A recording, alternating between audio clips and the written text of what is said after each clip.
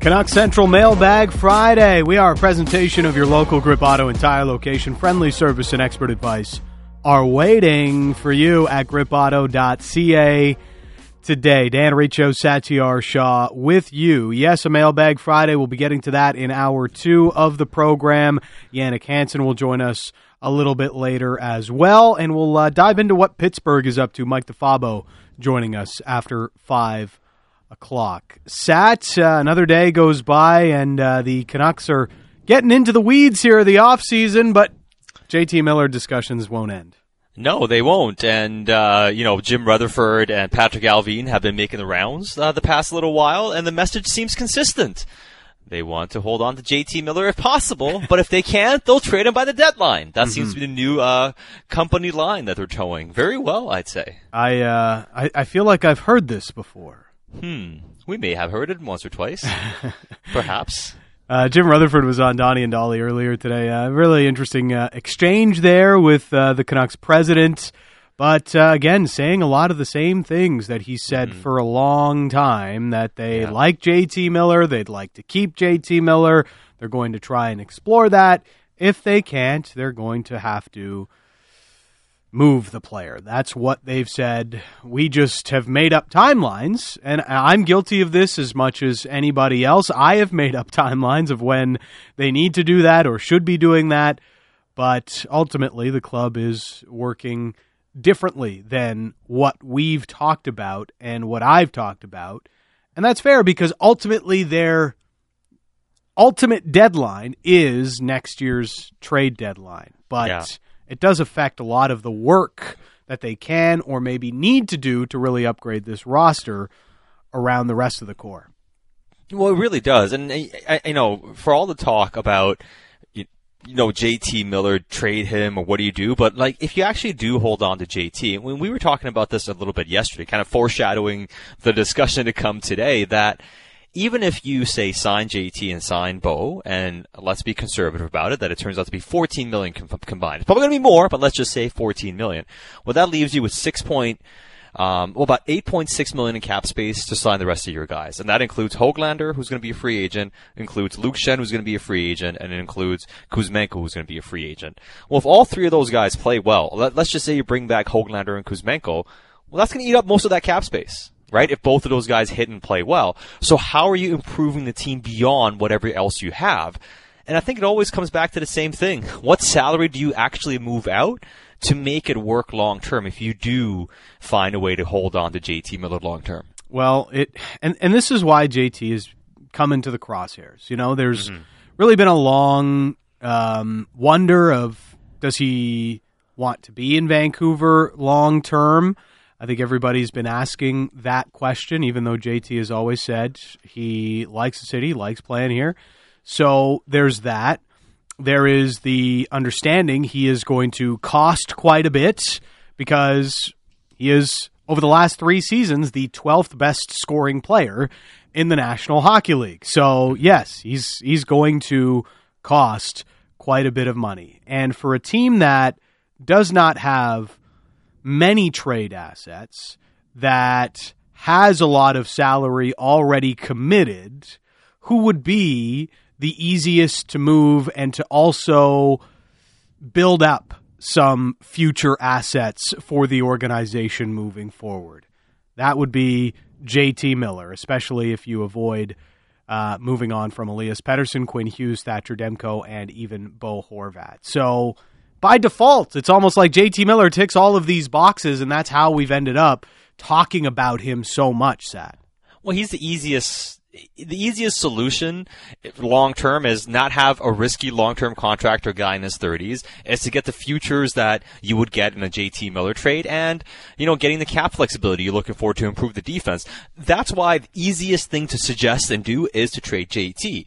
But if you're actually keeping JT, the question always comes back to the same thing. Where do you find the assets to improve your defense, and how do you find some extra futures that could be draft picks or prospects that can help supplement this roster in a couple of years. We need those cheap players. Like, where are those guys coming outside of the draft picks you've made and the undrafted free agents or unsigned free agents that you have added to the fold so far with this new regime? So how do you make those other additions? Now, I think there is a world where if you are a little bit patient on the back end, and this is where, it's going to test the patience of the market, I think, the media in many ways, but also just the organization, how they go about things.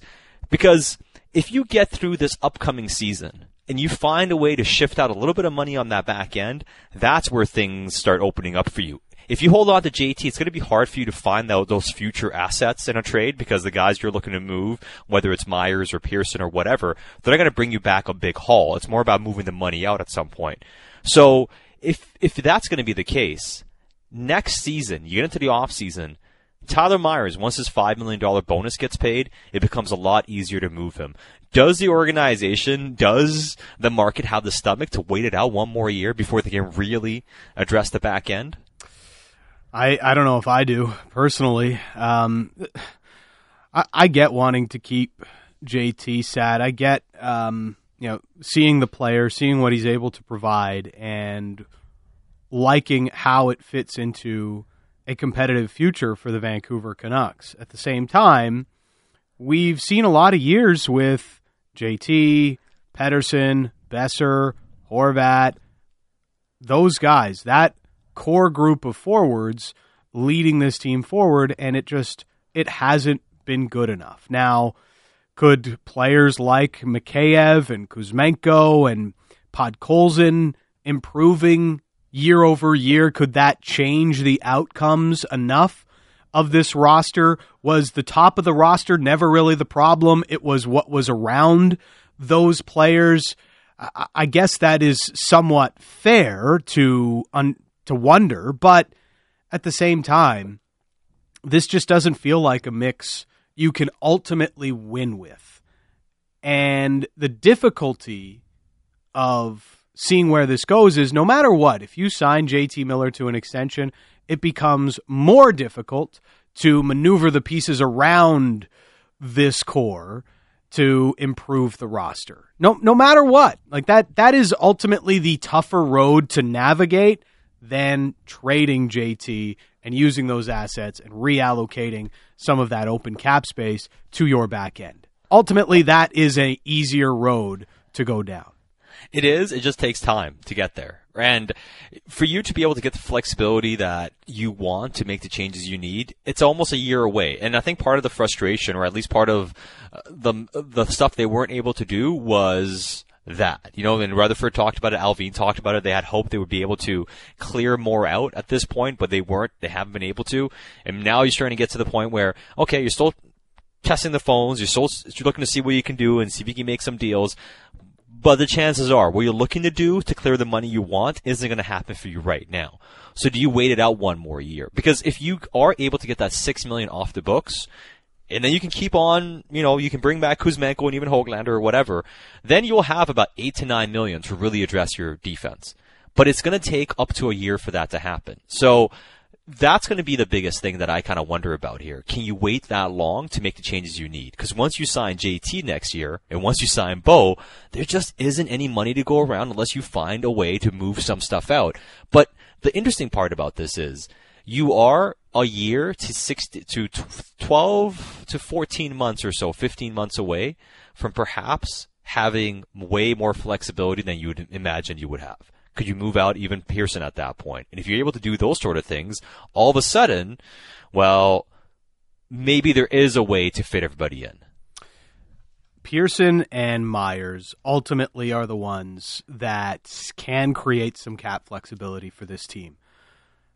I think they're useful players. I think we all understand that they're useful players, but look at how hard it's been to trade money around the league. I mean, Max Pacioretty gets moved. They had to attach a 24-year-old young defenseman, right-shot defenseman, to Max Pacioretty, who's an elite goal scorer in the league and is an expiring contract, to move the player. That's how difficult it is right now to move money in the National Hockey League. And that's why a guy like Pearson right now going to continue to be very hard to move. Same goes for Tyler Myers. So the way I'm reading it, Sat, maybe there is not the changes we would have expected, and they're going to continue to try and explore a way to keep JT Miller. Does it necessarily mean that they are committed to this roster, that they've convinced themselves, hey, we can ultimately win a Stanley Cup with the nuts and bolts of the current team that we've taken over?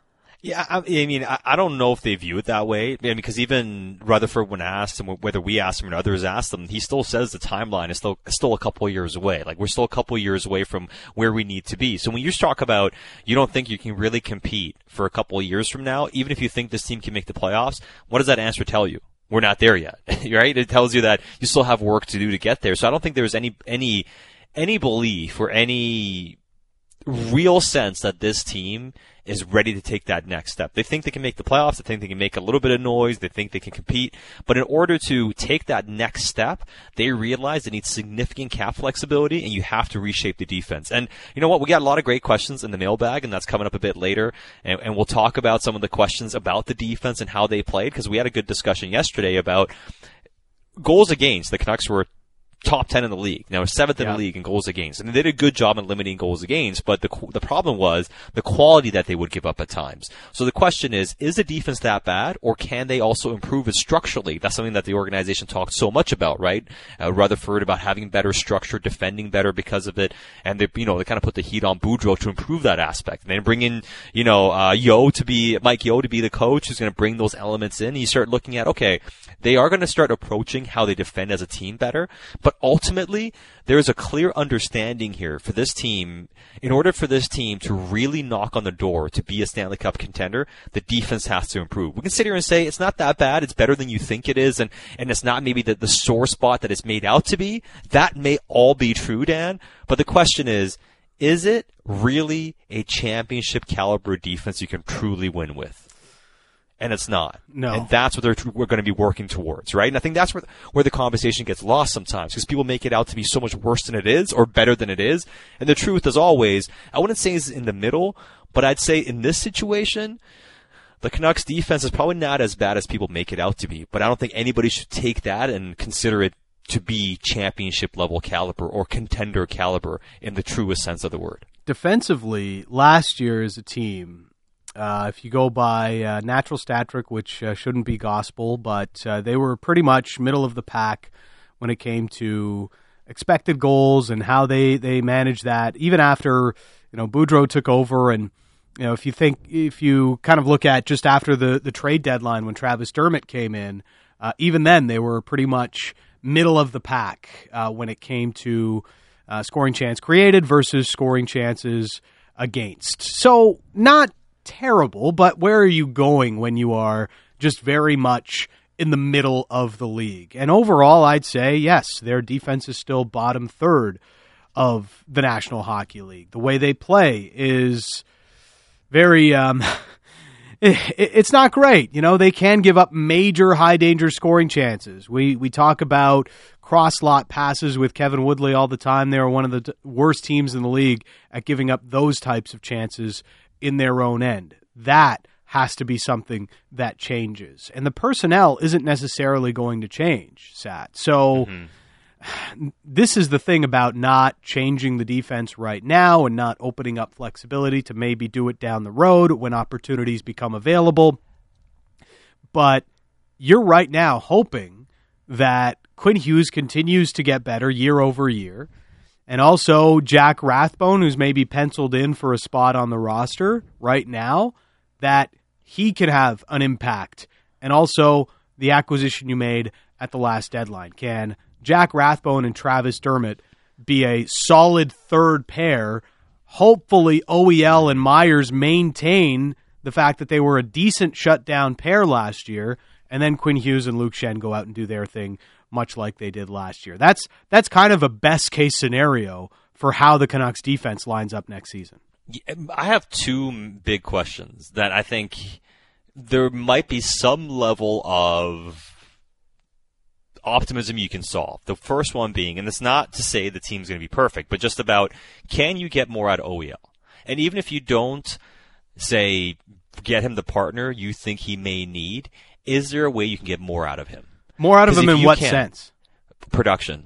Simply as that. Simple as that for me. Because I don't see that he has a problem defensively. He's not a stud as far as, a two-way ace in that regard, but he's more than fine defending. He did a really good job in that shutdown role alongside of Myers last season. But he's at his best when he's generating offense, and he's capable of doing so. You saw it towards the end of the season. He took that step. I want to see him get to that close to 40-point range. If he can get that out of OEL next season, if he can just anchor one D pair and provide some offense and move the puck and really be a guy that engages, and Hughes does his own thing, you can survive with that. Because you can see Hughes and Schenn, they're going to be able to survive. You know that Schenn can at least hold his own. The third pair, if you have Dermott there playing with Pullman or Rathbone and Dermott or whatever, they're going to be able to hold their own. So the question just becomes, can you get enough of a push that your top pair with Quinn Hughes wins his matchup, and you kind of push with your second pair? If you're able to do that, then you are going to be able to piece it together with a good forward group. And if you can even play OEL on the right side or play one of those other guys on his offside, that's going to create some opportunities. And one guy I wouldn't be afraid of trying on his offside is Quinn Hughes. If there's one player who wouldn't have problem with his skating, his edge work, and just how he's really worked on his positioning and how he's able to get leverage, I wouldn't be afraid of trying him on his offside either. Those are the two things I'd really want to explore if you're not able to find other ways to improve the defense. And of course, other players that could factor in towards the bottom of the defense, Kyle Burroughs, Tucker Pullman, which we're unsure what his status is going through the summer and into training camp, but we'll get more updates on that. And maybe Brady Keeper, who people were excited about last offseason before the big injury, can play a factor as well. But, these are hopes and prayers, and you're kind of just hoping that those guys can perform at a level in depth roles. It's still about the upper half, the higher part of the lineup when it comes to the defense. And so much of this hinges, everything about the Canucks, and it was the same last year, Sat, does hinge on the top players on the roster. 2 of the 3 held up their end of the bargain last year. Demko was incredible, held Vezina trophy-like, at least Vezina candidate level play for pretty much the entire season until it really came down to the wire and he was playing hurts. Quinn Hughes was among the best defensemen in the league. The Norris Trophy votes back that up. It was Elias Pettersson. They had 2 of their 3 stars performing at the peak of their abilities. They need if they can get all 3 of those guys, that's going to be a more consistent Canucks team, just like we saw towards the end of the year when Pettersson started going. And that does it makes things easier around the roster, whether on the forward group or at the back. It makes everything easier for this team. And I don't think there should be too much doubt about Hughes. And I don't even think there should be too much doubt that Pettersson will be able to carry the momentum he had of late last season. But how much can these other small additions that they've made in the forward group add? And also, can they play a more cohesive game with guys like Kuzmenko and Mikheyev adding on to this roster, take more pressure off of the current defensive group that they've got now that they've got a more complete forward group, a deeper forward group than they've ever had. Well, and one of the things, we can sit here and talk about the Mikheyev signing and debate whether it was the right guy to go after and whether he's overpaid or not. But one thing he absolutely brings, Dan, is something this team has missed in a massive way. And I'm not even talking about the speed, which clearly this organization has been desperate for up front. But it's the two-way intelligence. How much two-way intelligence? How many intelligent two-way players, forwards, does this team have? Really, Miller can be good defensively, but it's been a couple of years since he was really that impactful defensive presence. Bo Horvat's gotten better defensively, but let's not pretend like he's a real two-way ace center. He's not, right? He's not like a, Selke candidate as some have made him out to be. No, and Garland, smart player and all that sort of stuff, and I think he doesn't get enough credit for how smart he is positionally, defensively. He doesn't get lost often. I think those are positives, and he's good at digging pucks out and helping them transition out of their own zone. But as far as a guy that's going to make a difference as a two-way force, that's not who he is. The guy who projects the best, as you mentioned, Pettersson and Podkolzin. And Podkolzin's not ready for that yet. What Mikheyev does offer is real transition defense, a forward that can help defend too, and can really help one of the things that this team has also had a real big problem with is how often do you see forwards not have their stick in the right lane? How often do you see that, especially in their own end? Mikheyev's not going to make those types of mistakes. It's only one guy, but he really does add a dimension this team has really been lacking. Yeah, you need better defenders, but they don't have enough forwards that can really help that 5-man unit game. And I think he can really assist them in that in the top six. And I think that's where they see the real value in his game. Yeah, he can score a little bit. He's bringing speed and all that sort of stuff. But if he can actually play in the top six and make that big of a difference, the two-way force, that's really what this organization needs. Yeah, the what Mikheyev can do is, I think he can, allow the top guys to be at their best. I really think that's ultimately what they're looking for out of Mikheyev, to do some of the dirty work. He did not play, as much as people want to make it about, hey, Mikheyev scored 20 goals last year and all this other stuff about him. He didn't always play in a top six role. He played mostly with Pierre Engvall and David Kampf in a very much a checking role. So is there more for him to offer when he's playing with higher up the lineup guys? That's one thing we'll have to find out about the Canucks. We're going to dive more into some other things, and where does Nils Höglander fit on this roster? That's also coming up. But let's get to our next guest. He joins us weekly here on Canuck Central. It is Matt Lee of BCLC. Thanks for this, Matt. How are you? I'm doing great, guys. How are you? We're awesome, man. Just kind of looking at the Canucks season and wondering what the next shoe to drop is. But we didn't expect them to go out and make more additions, but here they are. And now I guess we have to think about them and where they trend going into next year. A very early futures look at what the Canucks might be. Yeah, there's one that we're really excited to get up on PlayNow.com later next week. Like you guys have sort of mentioned leading into this segment, Ilya Mikheyev joining the roster already and joining his countrymen Vasily Podkolzin and Andrei Kuzmenko. So one of the bets that we're looking to have up on PlayNow.com is which of these three players are going to score the most goals for Vancouver next season. And, it's kind of interesting because these guys are all sort of middle six wingers who could sort of have that opportunity to put up anywhere from 15 to 20 goals. But before we talk about what the odds could look like, I'm curious what your guys' thoughts are on who has the early edge among those three. Man, so the easy answer would be to be like, yeah, Kuzmenko or Mikheyev, these are the big additions. How kind of sneaky think it's Podkolzin? Yeah, I think that the quote-unquote the juice, as we have always talked about over the last few months, might be on. We love the juice. Yeah, absolutely. We squeeze the juice, is Encino Man reference there. Yes, and I think Vasily Podkolzin could sort of be in between Kuzmenko and Mikheyev at this point. We know that the ceiling is a little high on Mikheyev, but the floor is also kind of low on Mikheyev too, judging by what he's done over the last couple of years before last season. But Vasily Podkolzin, if you're thinking that there's maybe a little bit of a sophomore bump coming his way, there's certainly some juice that could be on Vasily Podkolzin once this gets up on PlayNow.com.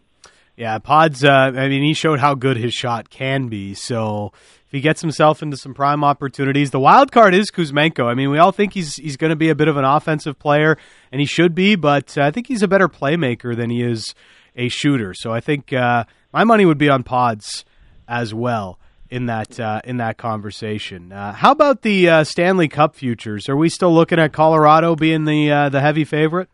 Yeah, the Colorado Avalanche really didn't do anything during free agency to dissuade us from them not being the top contender on the leaderboard, and that's why they're still at plus 400.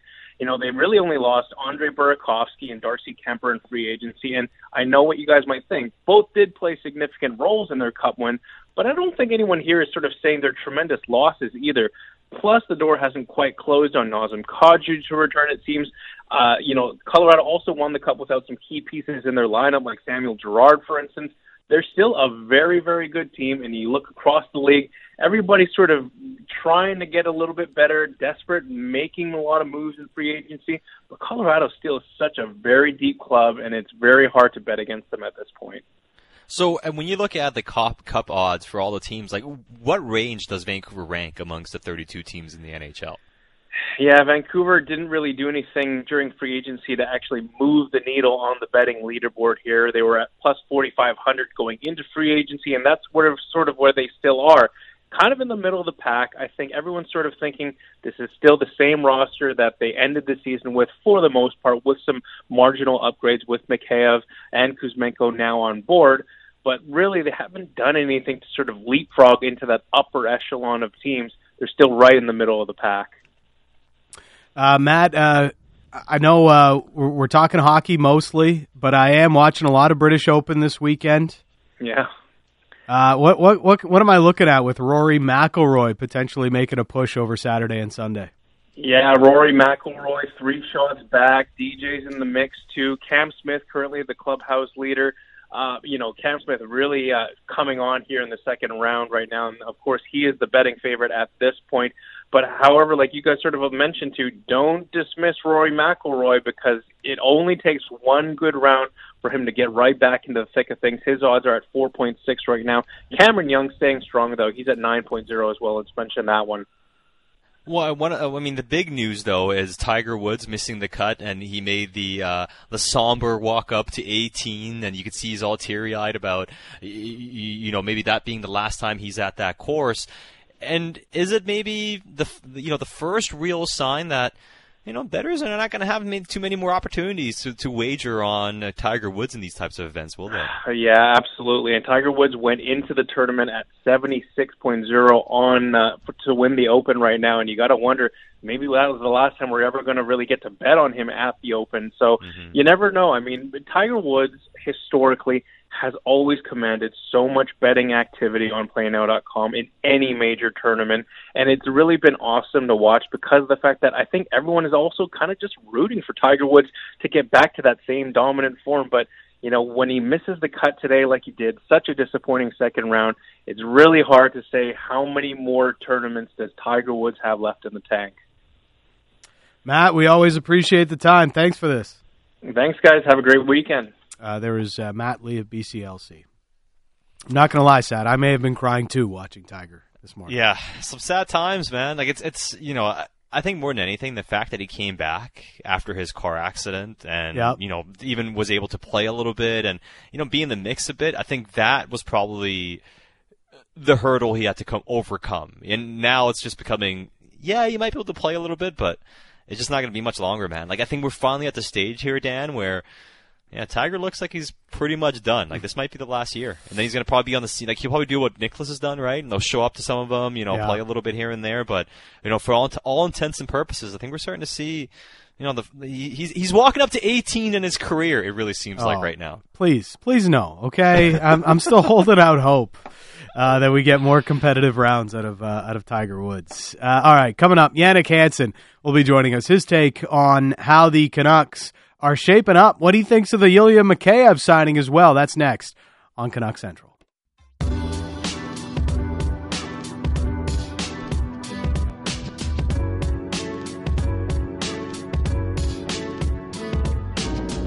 Canuck Central, a presentation of your local Grip Auto and Tire location. Friendly service and expert advice are waiting for you at gripauto.ca. Today, Jannik Hansen is coming up shortly here on Canuck Central. He is brought to you by Magnuson Auto Group, Metro Ford Port Coquitlam, and Magnuson Ford in Abbotsford on both sides of the Fraser River to serve you.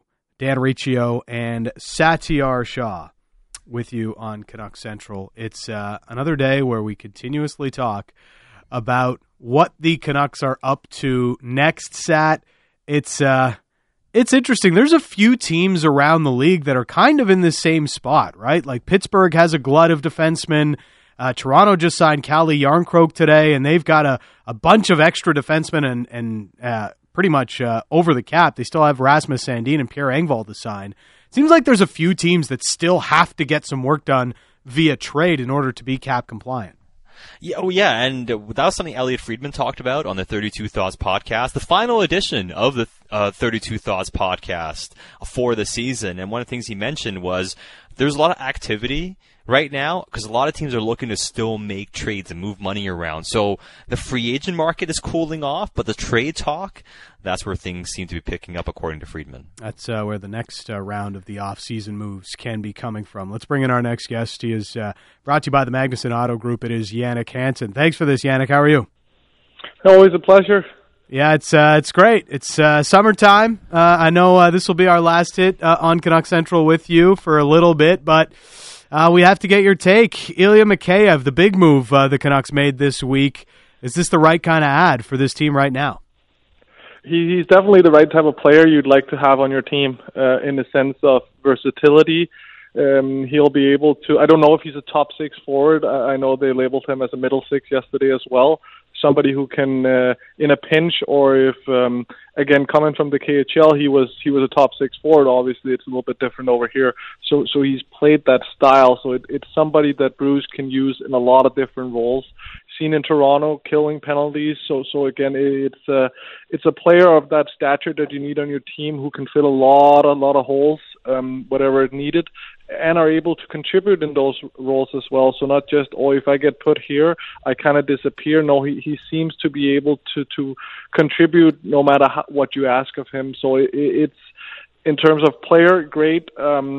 Money, it's free agency. You're going to pay a little bit more than you like, and that's just the name of the game this time of year. So could you gotten him for a little bit less? That would have been obviously a little bit better. But in terms of the type of player you'd like to see coming in here, he fills a lot of those things you're looking for. Well, and one of the things we talked so much about, Yannick, throughout the season was how many really intelligent two-way forwards do they have? We can talk about the defense has to improve, and obviously there are ways they can and should get better. The team's talked about it, but defensively, they don't have a ton of forwards that have what Mikheyev has, and adding somebody like that into the top six, how much can that help, on offensive line and also make this team a lot better defensively? Yeah, we always talk about the cheating in the games, and he will alleviate some of that cheating from some other players who tend to do that.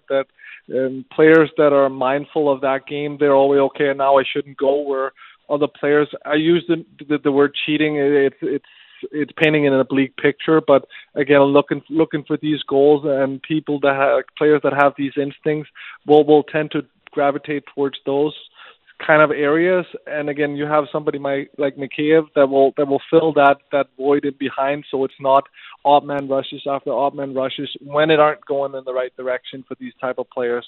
So again, it's great to have these things. We talked about this a couple of weeks ago as well.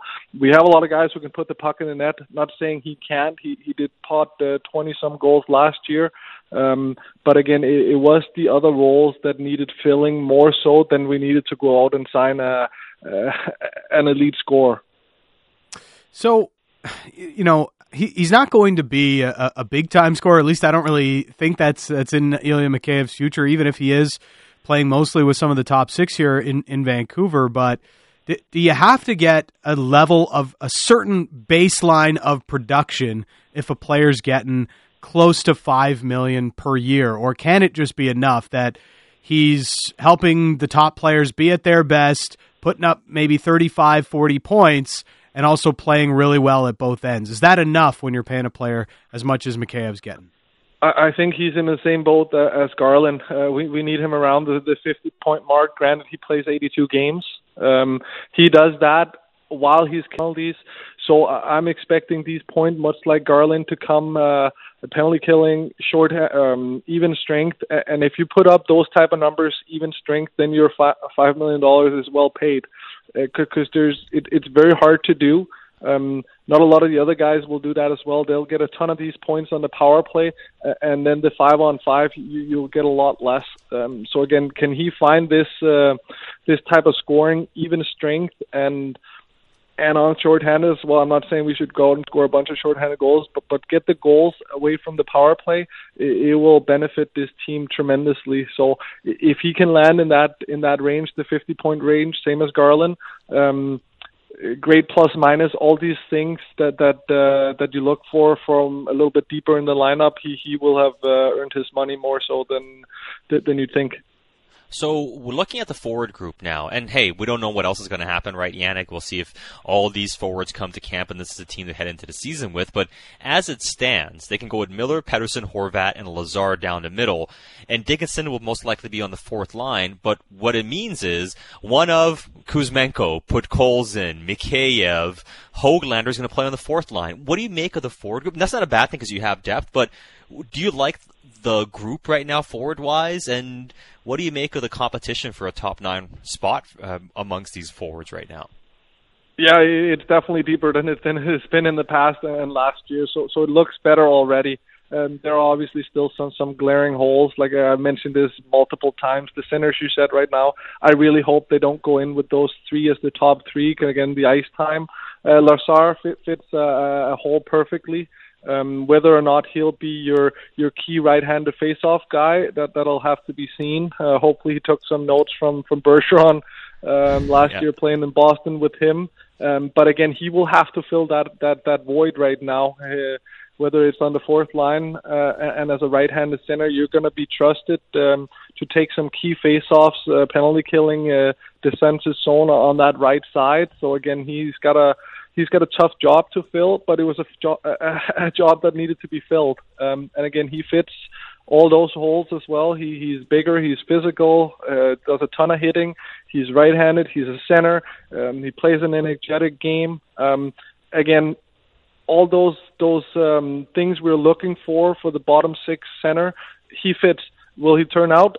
We will wait and see. And if he does, the contract is obviously phenomenal because you got him for 3 years from, I believe, 27 till age 30, which should be his prime years here. So it's a player that can grow with this group. Same with Mikheyev. Again, it's still not done. You guys mentioned the trading that kind of opens up right now. Players that missed out on whoever it might be, they were looking to fill that scoring void. Are they circling back to set players that have been in the rumor mill before? So a lot of things can happen. But right now, the forward group definitely looks better. Granted, everybody is healthy, coming back a year older. Podkolzin, hopefully he takes another step. Hopefully Höglander finds some of that stuff he had in his rookie season as well. And all of a sudden, you're starting to say, oh, why is this guy even on the fourth line? He should be playing middle 6 or even pushing for top 6 spots. And that's nice to have, because when you have that internal competition, it pushes everybody. And it frees up certain guys to, okay, maybe we ship this guy off to get a defenseman that we really need right now, because we have all this extra players who can fill these voids, and we need a little bit here and there. So again, internal competition is never a bad thing, and I don't think we've had enough of that for quite a while here. Can the upgrades in the forward group maybe mask some of the deficiencies on the back end? No, you still need to fill some of those spots that we've been talking about. I don't think you can't come back with the same 6 and hope for a different result. I think I do think you need to mix it up a little bit. Again, we got a lot of puck movers there already. You have Rathbone in the wings as well. So you have a lot of these puck moving defensemen that want the puck, that can join the rush. So I'm not worried about that type of offense from the back end. It's the other part that are lacking a little bit more. So I really hope that they find hopefully somebody who can play with Quinn Hughes for the next 7 years of his deal, so we don't have to worry about, okay, is it going to be Luke Schenn again? It worked out perfectly, it worked out good, but in a perfect world, I don't want Luke Schenn playing 22 minutes a night next to Quinn Hughes. Obviously, he's not out there on the power play, so he won't get 22 minutes. But again, insulate him, play in the bottom 6 where he's much better suited, and then find that player that can grow with Quinn and turn into a deep pairing like you've seen in Colorado now, where Makar has Devon Toews right next to him and had for the last little bit. You see the damage those two can do. Not that Quinn is quite there yet, but it's the same thing. Like, you need to find that player that will make him grow as well and turn him into a complete player. And again, it would be nice if they found a way to fill that role sooner rather than later, so it's not this revolving doors of the defenseman that gets a chance to play with him. Yeah, and that's going to be the big challenge. I mean, Rutherford and Alvin themselves have said they want to change the defense, but they may have to wait for that to happen. And, I did want to circle back to Höglander for a second, because we saw last season Bruce Boudreau showed Höglander a lot of tough love. And then you start looking at the forward group right now, and how we mentioned that if everybody is healthy, somebody's going to end up on that fourth line potentially. How big of a challenge is that going to be for him? And mentally, when you're a kid that gets challenged like that and you have an opportunity to come back next season, season. Like, what would you want to see from Höglander? Like, what would you want him to do this off season, and the type of mentality he'd need heading into training camp next year to change the coach's mind? I think his playing style works in his benefit, to be honest, in this, because he's very tenacious. He's a great forechecker. He's fast. Great forecheckers tend to be good backcheckers as well, because they get on the puck. You just have to kind of change the mindset there. You got to do it both ways. So he can fill that role very easily. Obviously, he's not going to be playing with Petey and those guys instead. So you got to make a little bit more happen to yourself. But all of a sudden, the puck will also be on your stick a little bit more. You'll see a little bit weaker opposition as well. So it's not a terrible spot to be in him. A lot of guys who cycle through that fourth line, myself, Burrows, you kind of go from there. You learn to play the game, and then you work your way up through the lineup, and you get these opportunities. So it's not a bad spot if you take it with the right mindset, that it's not a demotion in any way. No, we have internal competition, and again, this is the role we need you to fill. Learn to play the defensive side of the game. Learn to kill penalties, and then 3 years from now, when you're 24, 25, you're entering your prime. You're one hell of a hockey player, and you can fill any role on any team, and you're the type of player that everybody wants around the league instead of a one-dimensional player. But again, you need the mindset.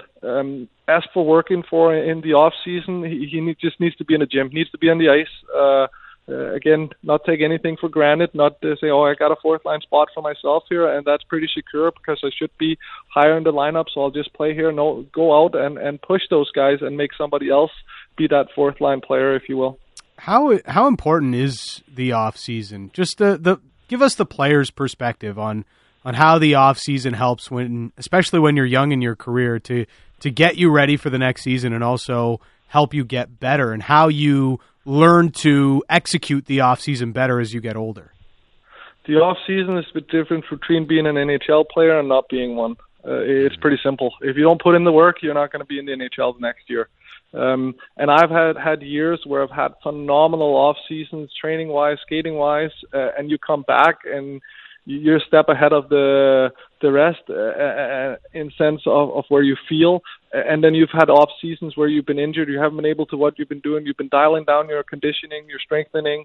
As you get older, you can't lift as heavy, you're not as strong, and then all of a sudden you're like, holy, where did these guys come from? And now I'm getting pushed off, and my first step is not as explosive. So everything is in the off season. Everything that is going to work out for you through the entire season happens there. So yeah, you need your rest. You need to get away from everything. And most guys take 2, 4, 5 weeks off, depending on when you're done. And then you're at it 6 times a week for about 2 hours a day. So it is everything when it comes to preparing yourself to be ready to be an NHL player. Well, and, one of the guys that, we know based on what the players said about his maturity and how hard he works is Vasily Podkolzin. And now all of a sudden, he has 2 other countrymen on the team, Mikheyev and also Kuzmenko that the team brought over. How valuable do you think that can be for him? A guy that's as young as he is, and yeah, he played here last year and got along with the guys, but being able to have a couple of players that he can connect with in Russia and, that can really help him along, like, how valuable do you think that can be for Podkolzin? Yeah, it's two-pronged. Obviously, it makes it easier to get a guy in. So it's like, Mikheyev, we have 2 Russians here. I'll come as well because you have that familiarity. As long as it doesn't turn into these cliques that you often hear about where, okay, now we can speak Russian with each other. We don't have to worry about the English. So it's something you got to be mindful of in the dressing room. I mean, the Twins were a perfect example of that. We had 4, 5, 6 Swedish players on the team pretty much the entire time I was there. And it was an unwritten rule that if anybody else was around, they spoke English. At the breakfast table, in the lounge, watching games, whatever, they were sitting 3 Swedes, somebody else sat down next to them, boop, they switched over to English. So it gets you that team feel, and it's not like you're hearing all these languages across the dressing room. Nobody really knows what we're talking about, what's going on. So it's great for them in the sense of security, coming to a new city, getting set up, you're on the road, go out for dinner with your friends, families, all these things. It makes life easier. There's no question about that. In the dressing room, you still gotta be careful of and make sure that again, you're involving everybody, and it doesn't turn into these, we're Swedish here, we speak Swedish here, we speak Russian here, and then we have a couple of French guys, and they speak French, and then there's the English group. That can kind of, it can rock a dressing room a little bit. So again, as long as you're mindful of that, there should be no problem. It should only be a plus that you have guys from the same vicinity or same countries. Jannik Hansen, our guest. So the club, I mean, they've been saying it for months, whether we want to hear it or not. But they're going to try and keep exploring every option to keep JT Miller. Jim Rutherford said it on our show earlier this week, and he said it again today, that the deadline isn't really until they get close to the trade deadline of next year for them to start worrying about JT Miller's contract status. Is that how you see it, or would you be a little bit squeamish taking JT Miller and the unknown into training camp and into next season with him still unsigned or unresolved? Yeah, unresolved is the question here, because obviously if you get it done, there's no issues. But yeah, any type of down season or not performing up to par, or Vancouver being in that middle of the pack hunting a playoff spot, is going to leave you in a terrible spot come deadline, because everybody know you got to move this guy now. Everybody's got to know that you've had these opportunities. So the price, again, you don't know what happens. He could come out and have the same season, but if he does, kudos to him. But the season he had last year was borderline phenomenal. So again, the value is what worries me here. What happens if it doesn't replicate itself? It's a lot of unknowns, and you can go into the season no problem with unknowns. But this is your key cog that's an unknown, which it messes with not only the team's kind of feel, guys' head. Obviously, JT is going to be in it too. Every game they go out there, how are we performing as a team? Myself, he's looking at that security as well going forward. He's not a young player anymore, so that there's a lot of questions floating around that won't get answered until we see some sort of result. Again, earlier I would prefer. Well, and how destabilizing could that be for the team? Let's say they were actually a good team next season. You're winning. You're clearly entrenched in a playoff spot, and then you have that hanging over the team. Like, can that be really unsettling, especially if the team feels like they have to trade him despite being on a pretty good run? Yeah, that's the thing. What do you do if you end up in that situation? Did you let them go with it and then just have him walk like Gaudreau did to Calgary right now, which is obviously a terrible situation. But that's what you're staring down. And again, then we're going back to, did you win a playoff round or two? But where's the assets coming back that should help us win a Stanley Cup 2 or 3 years from now or 4 years from now? Because I'm assuming that is the goal. It's not just being competitive and getting some playoff revenue. No, the end goal here should be to win a Stanley Cup. Can you win a Stanley Cup with JT Miller? Of course, every team would love to have him. He'd fill a role like Nazem Kadri, Braden Point behind those guys in most cases, and those are the types of players on phenomenal deals that will allow you to add pieces around. But again, if you're not right there, if you're not the team that are trying to win it, then you might be better off biting the bullet and weakening your team a tad here and there in order to come back a little bit stronger, a little bit further down the road. Jannik, before we let you go, the Canucks young players at Dev Camp, they did the Grouse Grind today. What was your best time in the grind? Mid-40s when we came over one summer. I'd like to think I can do it faster now, but I have not done it in a while. Fair enough. What do you got planned for the summer? Oh, we got a bunch of stuff. Travel has opened up, so we've already had 2 sets of relatives rolling through. We got another one coming. We're going on a holiday here short, going out to Hawaii, let the little one see the islands for the first time. So it's busy. That sounds like an awesome time. Jannik, we really appreciate your time and all your insights through the course of the season. Have an awesome summer. Thank you. Sounds good, and you guys as well. There is Jannik Hansen. Mid-40s on the Grouse Grind. Not bad. I'm only about 20 minutes behind. I'm okay. No, not bad. I was going to... Okay, I won't say anything. I got a short stride, Sat. What do you want from me? Hey, listen, I haven't done the grind in a couple of years, but my best time was sub 40. Okay, here we go. So I'm just saying. I mean, hey, listen, Jannik Hansen, obviously hockey players that they're Humble packing brag. a lot of muscle to go up to, and obviously if you got bigger trunks and a lot of muscle that starts getting filled with lactic acid, it makes it a bit harder to get up. Okay, what is with the science experiment that we're doing, lactic acid and all this stuff? I'm just saying. First it was the more moon muscular... and the telescope earlier this week. Now we're talking about lactic acid. What's happening? Did you see the supermoon, by the way, the other day? Yeah. It looked great. It was great. Look great. Yeah. Fantastic. All right. Dan Riccio, Satyar Shah. We're going to have a segment like Science with Sat for... I'm down. It'll be fun. It could be fun. We'll workshop that over the course of the summer. I bet you now, though, if I did the grind, it'd probably be like 50 minutes. I haven't done it in like a couple of years. I think I could do under an hour now. Maybe. All right, let's do it. Might have to. Josh, have you ever done the grind? No, I always live too far. Man. I would do stuff in Chilliwack, but I'm pretty confident a quick 35 minutes is what I would finish on. Ben Turn lives in North Van, so he does the grind like every other day. I can do it under an hour. Under an Nice. hour, okay. But I'm not touching the Sedines. No. They're going to be running ahead of me. You're not going sub 40 like I feel Sat like over here. 50 minutes would be very reasonable. Yeah, Yeah, 50 is good. If you can break And 50, it's good. respectable. Yeah. that's Like, pretty if you good. get to 45, that's fantastic. But the lactic acid. It's tough, man. Once it builds up. The more muscle you have going up the grouse grind, the harder it gets. Like, it just, that's what happens. Yeah, It's one of those that's things. my excuse for sure. So I'm fine. You're great, Josh. maybe I'm pushing 30. Yeah, you're built like a long distance runner. You'll be fine. Yeah. What is the record? Do you guys know what the record is? I don't Yeah, it's like 20 something. It's like 28 minutes or something. Oh my Ridiculous. God. It's insane. There's some dude who like ran it up. And the biggest mistake people make with the grind is running up the first bit. Yeah. Like, you're gonna be gassed. Like, just walk, man. Trust me. you run the first bit, you're done. Those are people that never they get stuck. I love those. There's that one day in the summer where people do it as many times as they can, and they do like Yeah. 15 or 16 times in a day. Like, please stop. What Anyways, are we doing here? Yeah. all right.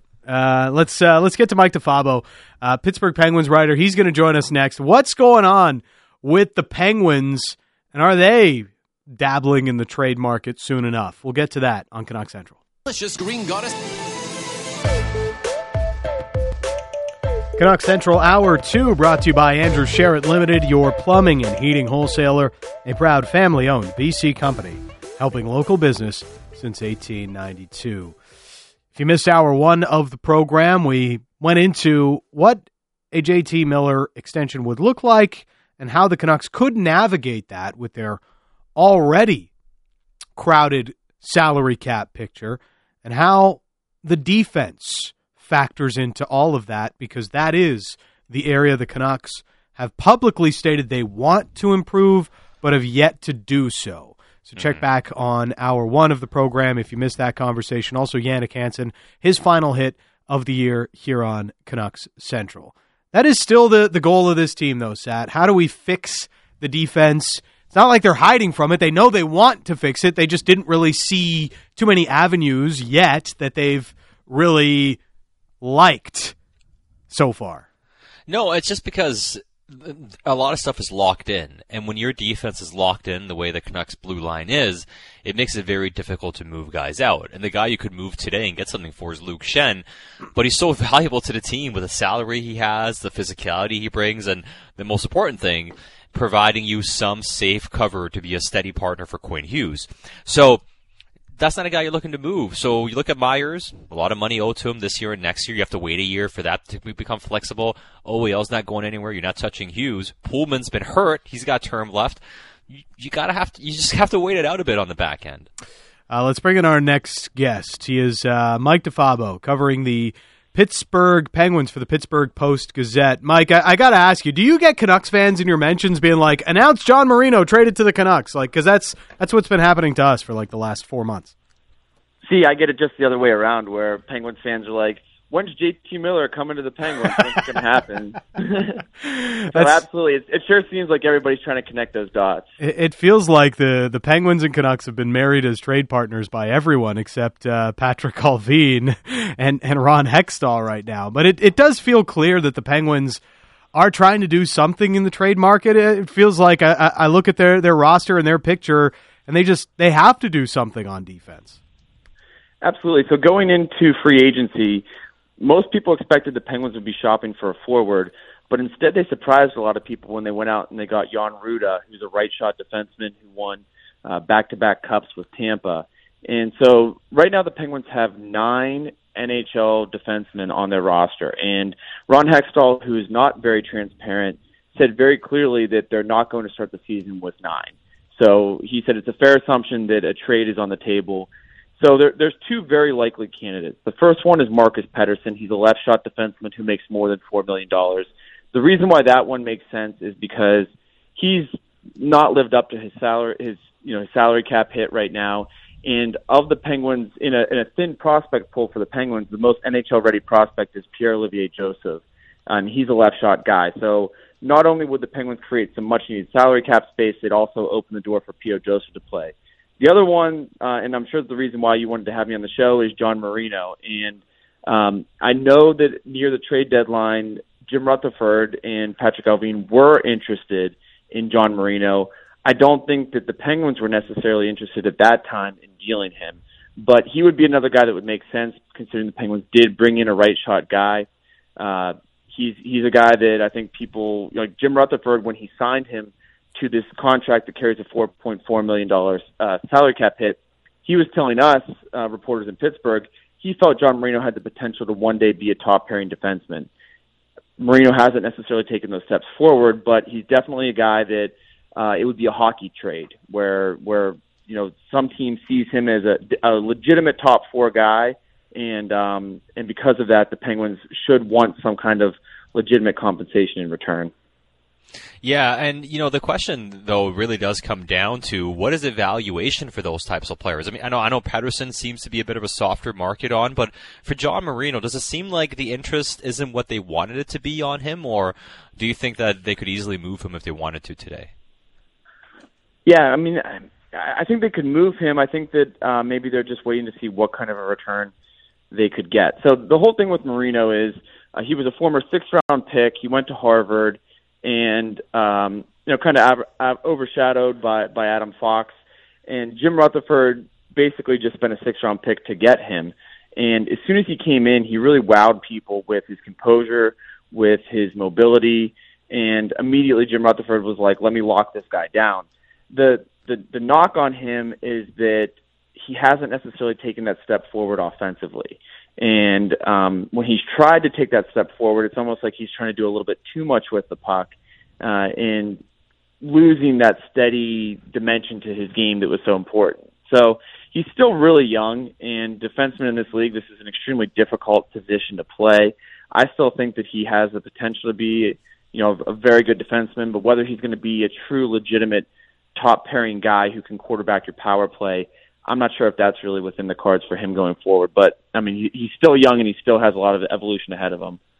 It's an interesting situation because we look at this; they're a little bit over the cap right now, and still Kasperi Kapanen is a restricted free agent. What's happening there? Yeah, absolutely. He was another guy that Jim Rutherford thought highly of. He drafted him back in 2014, and then he reacquired him a couple seasons ago, giving up a package that included a first-round pick. And at that time, Jim Rutherford's stated goal was he wanted to get younger, faster, harder to play against. It seemed like Kapanen fit a lot of that criteria, especially the faster part. His skating is, when he's really moving his feet, he has to be one of the faster players in the league. But last year was a really, really difficult year for him. He was supposed to be Evgeny Malkin's winger, and there were times when he slid all the way to the 4th line. There were 2 separate instances when he was a healthy scratch. So he made $3.2 million last season, and he's arbitration eligible. So it's going to be interesting to see where his dollar figure lands. I would think that he would want some kind of a short-term contract to recoup some value and then maybe test free agency next year. I imagine he's somewhere between the $2 to $3 million range, probably closer to the $2 million range than $3. But he's got to produce for the Penguins. He's a guy that in Pittsburgh, I feel like we spend like half of our time talking about Kasperi Kapanen because he's such an enigma, and he seems to have all of the physical gifts, and puts together 2-3 games in a row where he's impressive, and then he'll just go these long stretches where he's invisible, and so kind of finding that consistency to his game is going to be really important, and for all those reasons that he's been so up and down, I think it's going to be really difficult to figure out what exactly his value is when it either comes to an arbitration hearing or when it comes time to sit down at the negotiating table. Well, yeah, because there's so many things about his game that you like, but it comes down to the whole toolbox thing, I guess, to some degree for Kapanen, and also being a bit more productive. But one of the things I found interesting was there was so much talk from Brian Burke and, from Hextall about how they need to clear their cap situation up and all those sort of things. And, they fit everybody back in under the cap, of course, bringing Russ back, bringing Raquel back, Malkin and Letang. But what they ended up doing was locking in two guys into their late 30s. Ricard Raquel, long-term deal. Brian Russ, 6-year deal. Malkin, 4-year deal. Letang, 6-year deal. Was this? Were you surprised at all that they ended up locking in term, considering it seemed like they wanted to clean that up a little bit this offseason? Yeah, I know that the Penguins, one of the things when Ron Hextall and Brian Burke inherited the team, one of the things that they didn't like was there are several questionable contracts on the Penguins' payroll. Jason Zucker is a guy who makes $5.5 million, and 2 years ago, by his own admission, he said he was quote-unquote awful, and he was worse last year than that. So, I mean, he just his production did not meet his salary cap hit. Marcus Pettersson's another guy. So, I thought that they would be really cap conscious, and it seems the approach that they took was they were trying to, I guess, get these guys for low cap hits, but in doing so, they had to give them term. So, like, the two big names that people were talking about here in Pittsburgh, and obviously probably elsewhere as well, Chris Letang and Evgeny Malkin. And even days before free agency opened, there was questions about whether they would sign those guys. So the Penguins initially kind of anchored the negotiations, and they said, we want to give you 2 to 3 years, and you guys both are going to have to take a pay cut. Well, the Penguins eventually got one side of that. So Evgeny Malkin, who made $9.5, they got him to take a massive pay cut down to $6.1 million. Chris Letang, who made $7.25, he took $6.1, even though I think he could have probably even gotten a raise on the open market. But in doing so, they had to give Letang 6 years and Malkin 4. And Letang I'm not so as worried about because he's known as this fitness freak, this workout warrior, who his workouts are stuff of legend, and he shows no signs of slowing down. Evgeny Malkin, on the other hand, he's set to turn 36 here on July 31st. And if you watched him last season, he was still a wizard on the power play, still really good in stagnant situations, but his skating legs were absolutely not there. If you look at stats from like Natural Stat Trick, some of the rush chances, Malkin was a third as dangerous as he was in the 2 previous seasons in transition in terms of creating opportunities. And that matches the eye test. And so, you wonder how gracefully will his game age? Is it a situation where, he had this big knee surgery just 1 year ago that robbed him of some of his off-season training? With the benefit of a full off-season, does he look more like the old Gino? Or after 2 significant knee injuries and now 36 years old, are his skating legs just going at this point? And is this the player you're going to get? That's the gamble that the Penguins are taking here. He's a guy that is very creative, and when he's elite, he's exceptional. But I do wonder with a guy like Malkin how his game will age going forward. There was so many questions about how Ron Hextall was going to navigate all this, and I peeked in at Penguins Twitter for a bit and saw the knives were really out for Hextall as the Malkin thing was playing out. And how do you sign Jeff Carter and Raquel before you sign Malkin and all this stuff? But how do Penguins fans feel that essentially Hextall has come in and he's kept the whole band together when there was so much uncertainty with all the unrestricted free agents going into this summer?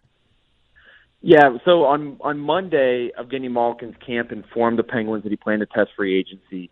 And that's when, Penguins Twitter really lit up because Malkin's really a polarizing player to Penguins fans. And but to the portion that really loves him, there's people that like Malkin more than they like Sidney Crosby in some ways. And they couldn't believe that a guy who is, arguably top 4, top 3 player in franchise history, they would treat him the way that they did. They really played hardball with Evgeny Malkin.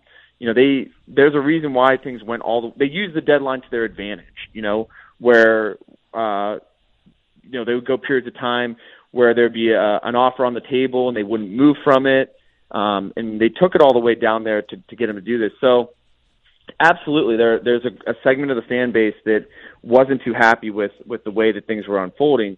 Now, I think that once Malkin signed, I personally think that Hextall must have been a great negotiator because, to get Malkin to take such a significant pay cut and to be able to keep everybody together, I thought was impossible. When he gave Jeff Carter a raise, and then, with some of these other new contracts kicking in, I didn't think he'd be able to keep everybody together, but to be able to keep Malkin, Letang, Crosby, I think satisfies the sentimental side of the fan base that wants to see those guys retire as Penguins, that wants to see Chris Letang and Evgeny Malkin play their 1,000th game together in Penguins uniforms this year. And then at the same time, they were able to keep Raquel, which I think is significant because, they gave up pretty decent compensation to get him, and they've had a lot of holes in their middle six in terms of wingers. So to add a guy like that. So now the question becomes, if you bring the same team back, what gives you confidence the results will be different? Because this is the same team that flamed out in the first round for 4 consecutive years. So Ron Hextall is making the bet that they're going to have better health, better goaltending, and that their stars in their mid-30s are going to be able to produce at a high-end level. Before we let you go, do you believe the Penguins have legitimate interest in JT Miller? Or the feeling I think from our end is we just don't see a package that would make sense for the Vancouver Canucks. Yeah, I think that fans would love to see it, but I don't know what it would take to get him. I don't know how many more prospects or picks Ron Hextall would have to throw in to get a guy like JT Miller, in addition to, presumably John Marino. So I think it's fun to connect those dots, but I wonder if maybe the real trade that ends up unfolding is the Penguins, dump Marcus Pettersson for a mid-round pick just to clear the salary cap space. But, we'll see. I don't think it's completely out of the realm of possibilities, but if Ron Hextall can pull that off, that would be an A+ offseason for him if he could somehow make it work. Mike, we appreciate the time. Thanks for this. Absolutely. Thanks for having me, guys. There is Mike DeFabo covering the Penguins for the Pittsburgh Post-Gazette. Penguins are right up against the cap, so the idea of being able to swing a deal with the Canucks, as we've talked about so much, whether it's Miller or Garland or Marino as coming back as a part of that to Vancouver sat. It's just I don't know if the rosters really match up as a potential trade partner with Pittsburgh. I just don't see it. They have some interesting players or whatever, but I don't see the futures that make a lot of sense for Vancouver. They need help on the back end, especially on the right side. I don't really see those prospects. Even forward-wise, who really moves the needle for you? And Marino, I like Marino, but if he's a centerpiece in the JT trade and you have him locked in for a few years at 4.4, and he may or may not be an improvement on Tyler Myers, it starts adding up as a lot of questions. And if you're trading JT, I don't like to have a bunch of questions with money attached to it. I want some flexibility or an assuredly really good young player, I'd rather take the futures and flexibility as opposed to a defenseman who is an upgrade on the defense, but I'm not sure he's an upgrade enough for you to be making that swap. It's Marino 5 more years at $4.4 million against the cap. He is 25 years old, so you'd potentially be getting that player through his prime. Pittsburgh's most recent first-round pick just last week, Owen Pickering, left-shot D-man who's recently had a growth spurt. Interesting, but ultimately still some question marks there. Obviously, he was taken towards the back end of the first round. So, and their public statement has kind of been similar to the Canucks. They don't want to be giving up too many future assets because they've just been spending them for so long. So I wonder if Pittsburgh's ultimate appetite is to do something like that. And Also, yes, like John Marino for JT Miller just doesn't really move the needle for me. I like John Marino, but not for a 99-point scorer in JT Miller. No, same. And, you look at Pittsburgh's team, their forward group is pretty solid. I mean, they got to sign Kapanen now, and, defenseman has to go out, and they have to kind of make the numbers work still. But, their team, based on what they looked like to start last season, because they added Rickard Rakell, he'll be there all year, too. Like, I think their team is pretty solid overall. It's just, are you one piece away from really, really contending with those other teams? Because I thought they were a sneaky good team this year, and then the Crosby injury happened. So I don't think they're that far off, to be honest with you, Dan. Like, if they clean things up a little bit, like, that's a team, especially running it out back again, they could do something in the East. Yeah, the Crosby injury, and of course Tristan Jarry injured in that first round as well. They had to play Louis Domingue. They went all the way down to their third-string goalie to play through the first round of the playoffs, and ultimately coughed up a 3-1 series lead to the New York Rangers.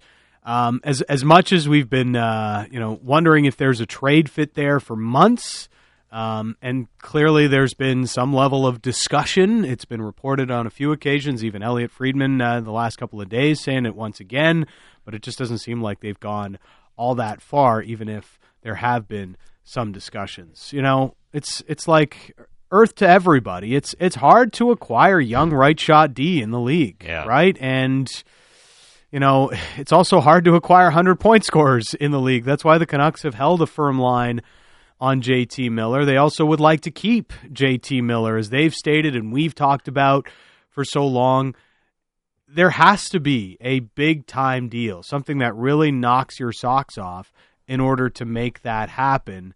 And as of right now, none of those things have become apparent. So here we are. Yeah, 100%. And the other thing, too, to keep in mind is if Vancouver's looking to do anything, even, because I saw people mentioning, whoa, do they move maybe Garland for a defenseman? It's like, you can do that, but then now all of a sudden you have 9 defensemen signed. Yeah, who are you moving out if that's what you're doing? You know what I mean? Like, even if you do that, there has to be something that has to go on the back end at some point. So that's what complicates matters as far as the defense goes in terms of making significant improvements. But the team's still working on it, and we'll kind of see what happens the next few weeks here. It's kind of funny, though. Pittsburgh, essentially just running it back. New front office? Nope, we're just running it back. Except, this, at least the meat of this core does have 3 Stanley Cups on it. So, a little bit different in that sense. Dan Riccio and Satyar Shah. We've got a ton of questions for the mailbag. Always appreciate the mailbag questions coming in. And this is it is the last mailbag session for Canuck Central before we break for the summer. There will be one next Friday, but Sat won't be a part of it. So for myself and Sat together, the final mailbag session of the season is next here on Sportsnet 650.